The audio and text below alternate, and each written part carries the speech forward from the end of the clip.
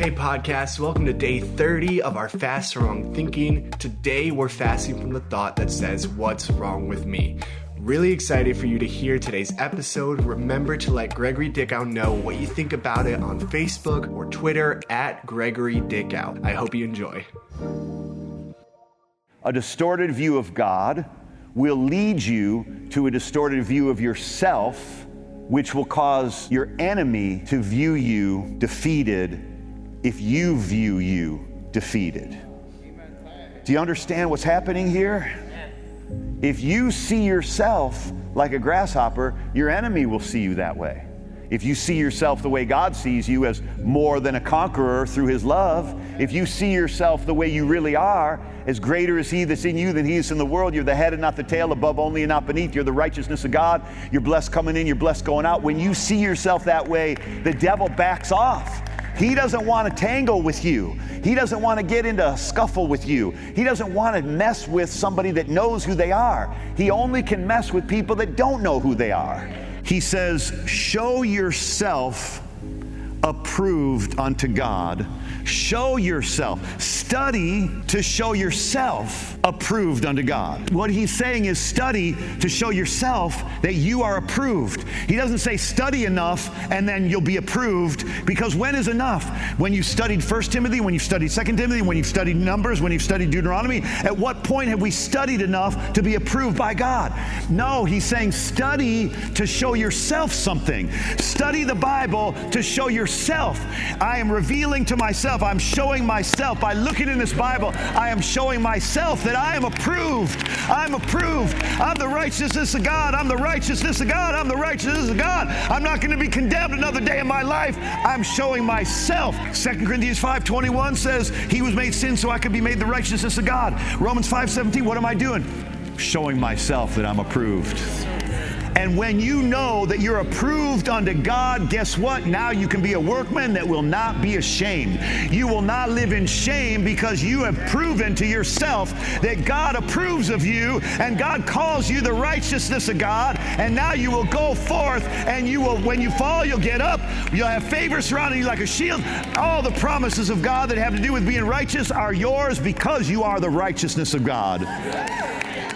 Every one of us in this room has asked ourselves the question, what did I do wrong? Like something starts going wrong for you, and something you don't quite understand, and something you can't quite figure out, and like, why am I, Lord, why am I going through why am I going through this flood? Why am I going through this storm of water? And we go to try to figure stuff out, rather than just keep expecting the goodness and the love of God.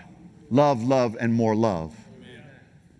Because you say, well, yeah, no, but I know I messed up. See, if you're only fixing something now in your life, you're only fixing it because now you think God's against you, so you go to start fixing something in your life. You're fixing that area of your life for the wrong reason. And God's not against you. He's for you, not against you. But in our mental gymnastics, our mental games that we play are like, oh, I got to fix this in my life because something's not right. And that's when we make really bad decisions. That's when we say, oh, it must be the church I'm going to. Oh, it must be my husband. Oh, it must be my job. It must be my boss. That must be the problem. When it's really is you stopped believing in the simple thing, Jesus Christ and Him crucified. You started thinking, oh, why don't I have this yet? Why don't I have that yet? Why hasn't this worked out for me yet? Why hasn't this worked out for me yet? And you start trying to tinker with it and fix it. And that's why Paul centers us back on, I want to know nothing among you except Jesus Christ and Him crucified. Why? Because the cross is love. And what should we expect? When we know that God loves us, we should expect the curse to turn into a blessing. It's time that we discover our new name, because you weren't made to fail. You were made for success. You were made for greatness. You were made to be more than a conqueror. Amen? Yeah. And that's who you are. And we've got to wake up to the greatness that's inside of us. So I've renamed you, and from now on, if you failed at anything throughout your life, or if you've lost anything in your life, you've been renamed. You're not a loser. You're not a failure. You're not second-class citizen. You're not the second pick. You're not the third pick. You're not the fourth pick in the draft. You are God's chosen. You're the first pick that God has. You're not his plan B. You're his plan A. Nobody here is God's plan B. Nobody here is God saying, you know what? The people I really wanted to use, they just didn't qualify, so I'm going to have to settle for you. God doesn't settle. So you must be pretty important that since God doesn't settle for anything, he picked you. Amen? He's not settling. Therefore, when he thought of you, he thought of the greatness that's inside of you. And he knows you better than you know yourself. And no matter what you think about yourself, no matter how much you think you know yourself or how much you think your husband or your wife knows you, nobody knows you like God knows you. And God, when God thinks of you, he was willing to invest in you. And I think it's really important that we get a hold of his investment for a moment. God knows everything. And for him to invest, not kind of a little bit of money that he had to the side. He didn't invest a little bit of something that wasn't going to cost him anything. He invested his own son and placed him inside of you. Then he said, you know what? I'll tell you what. Not only am I going to give you my son, not only am I going to save you, rescue you, buy you, even though you might not think you have any value, the devil doesn't think you have any value, people don't think you have any value, but I believe you have so much value that I'm going to pay for you with my own son. And by the way, not only am I going to pay for you with my own son, if that's not enough of an investment in your mind, I'm going to put my spirit, the very same spirit that raised Jesus from the dead, the very same spirit that constituted us when I said, let us make man in our image, that same Holy Spirit that has existed from before the world began, I am putting him inside of you. I have so much faith in you. I have so much belief in you that I am investing my son. I am investing my spirit in you. And then I'm going to give you my word. I'm going to give you my armor. I'm going to give you my power. I'm going to give you all things pertaining to life and godliness. Wow. You think that's a bad offer? Let me tell you something. It's not an offer at all. It's not a bargain. It's not a trade. It's not a risk as far as God's concerned. It's because he knows who you are. He knows what he made you to be. He knows what you're made of. He knows the end from the beginning. He knows what the future holds. And he is no stupid. He is not stupid. He is smart enough to put his most valuable possessions as his investment into you. That makes you something. That makes you great. It makes you amazing. It makes you special that God would value you that much. We've got to start walking around in this life like we're important to God, like we're valuable to God. We're not important because we got a college education. We're not important because because we're white or we're black or we've got the perfect figure. We're not important because we're smarter than the average bear. We're important because God values us enough to invest his greatest gifts and his greatest wealth inside of us. That's how valuable you are. And this is how you fight your battles. Ephesians 6:14 says, putting on the breastplate of righteousness. Now, what does a breastplate do? A breastplate protects the vital organs. The breastplate protects your lungs, how you breathe. It protects your heart, how you feel, what you believe. So everything inside of you that is how you function is protected by the breastplate of righteousness. And so righteousness becomes a part of your spiritual weapons. We fight our battles with the weapon of righteousness, because where the devil gets victory in our lives is in our heart. When we allow lies in our heart, you're not right with God. You haven't done enough for God. You better do more for God. I want to do more for God, but not to get right with him. I want to do more for him because I'm so thankful that he made me right with him. He calls it the breastplate of God's approval. The breastplate of God's approval. Because when we use the word righteousness, sometimes it just seems over our head. It sounds like a religious term. It's not, but it sounds like a spiritual term that I could never really understand fully. But if you understand what it really means, then you could truly begin to use it the way that it was meant to be used. And what it truly means is it's called the breastplate of God's approval. It's God's approval, and it's your rights. You have the right.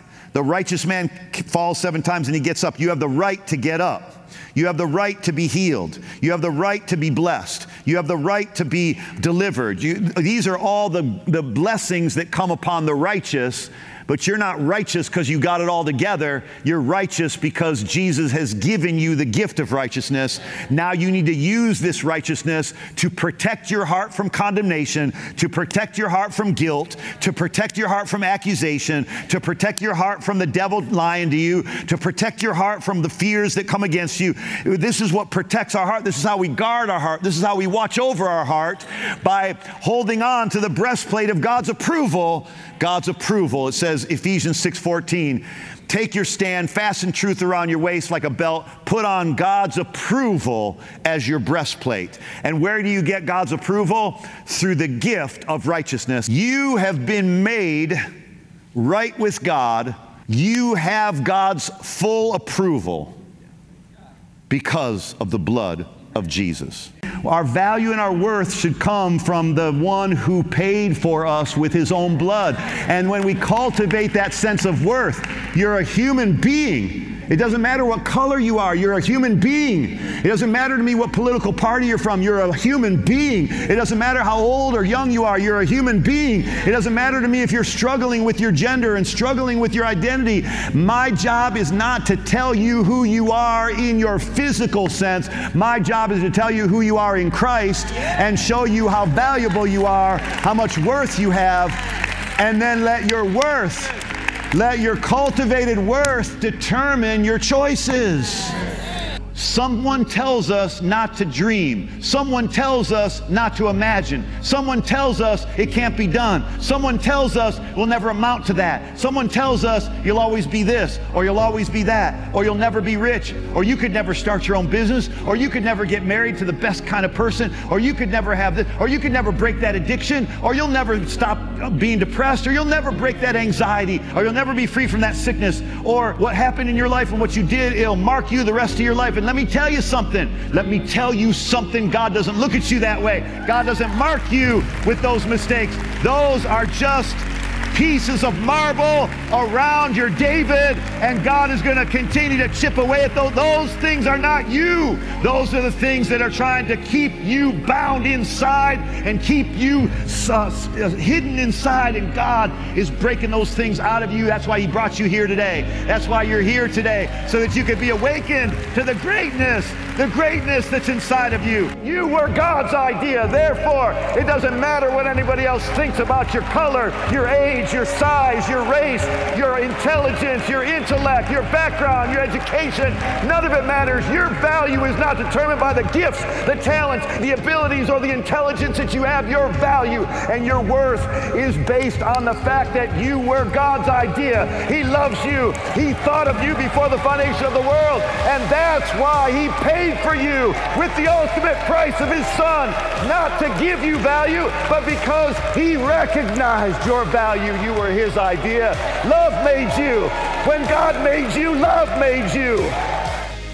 Everything in your life changes when you stop being ignorant of what you are and what's inside of you. You are the temple of God, and His Spirit dwells in you, and you've got power, love, and a sound mind. Say, I got power, love, and a sound mind. Thanks everyone for joining us on the podcast today. If you enjoyed today's episode, feel free to share it with a friend. And remember, if you haven't signed up yet for the 40-day Fast from Wrong Thinking email devotional, you can do that anytime. It's absolutely free. Just go to fastfromwrongthinking.com, drop your name and your email address there, and you're good to go. We'll catch you tomorrow. Have an awesome day.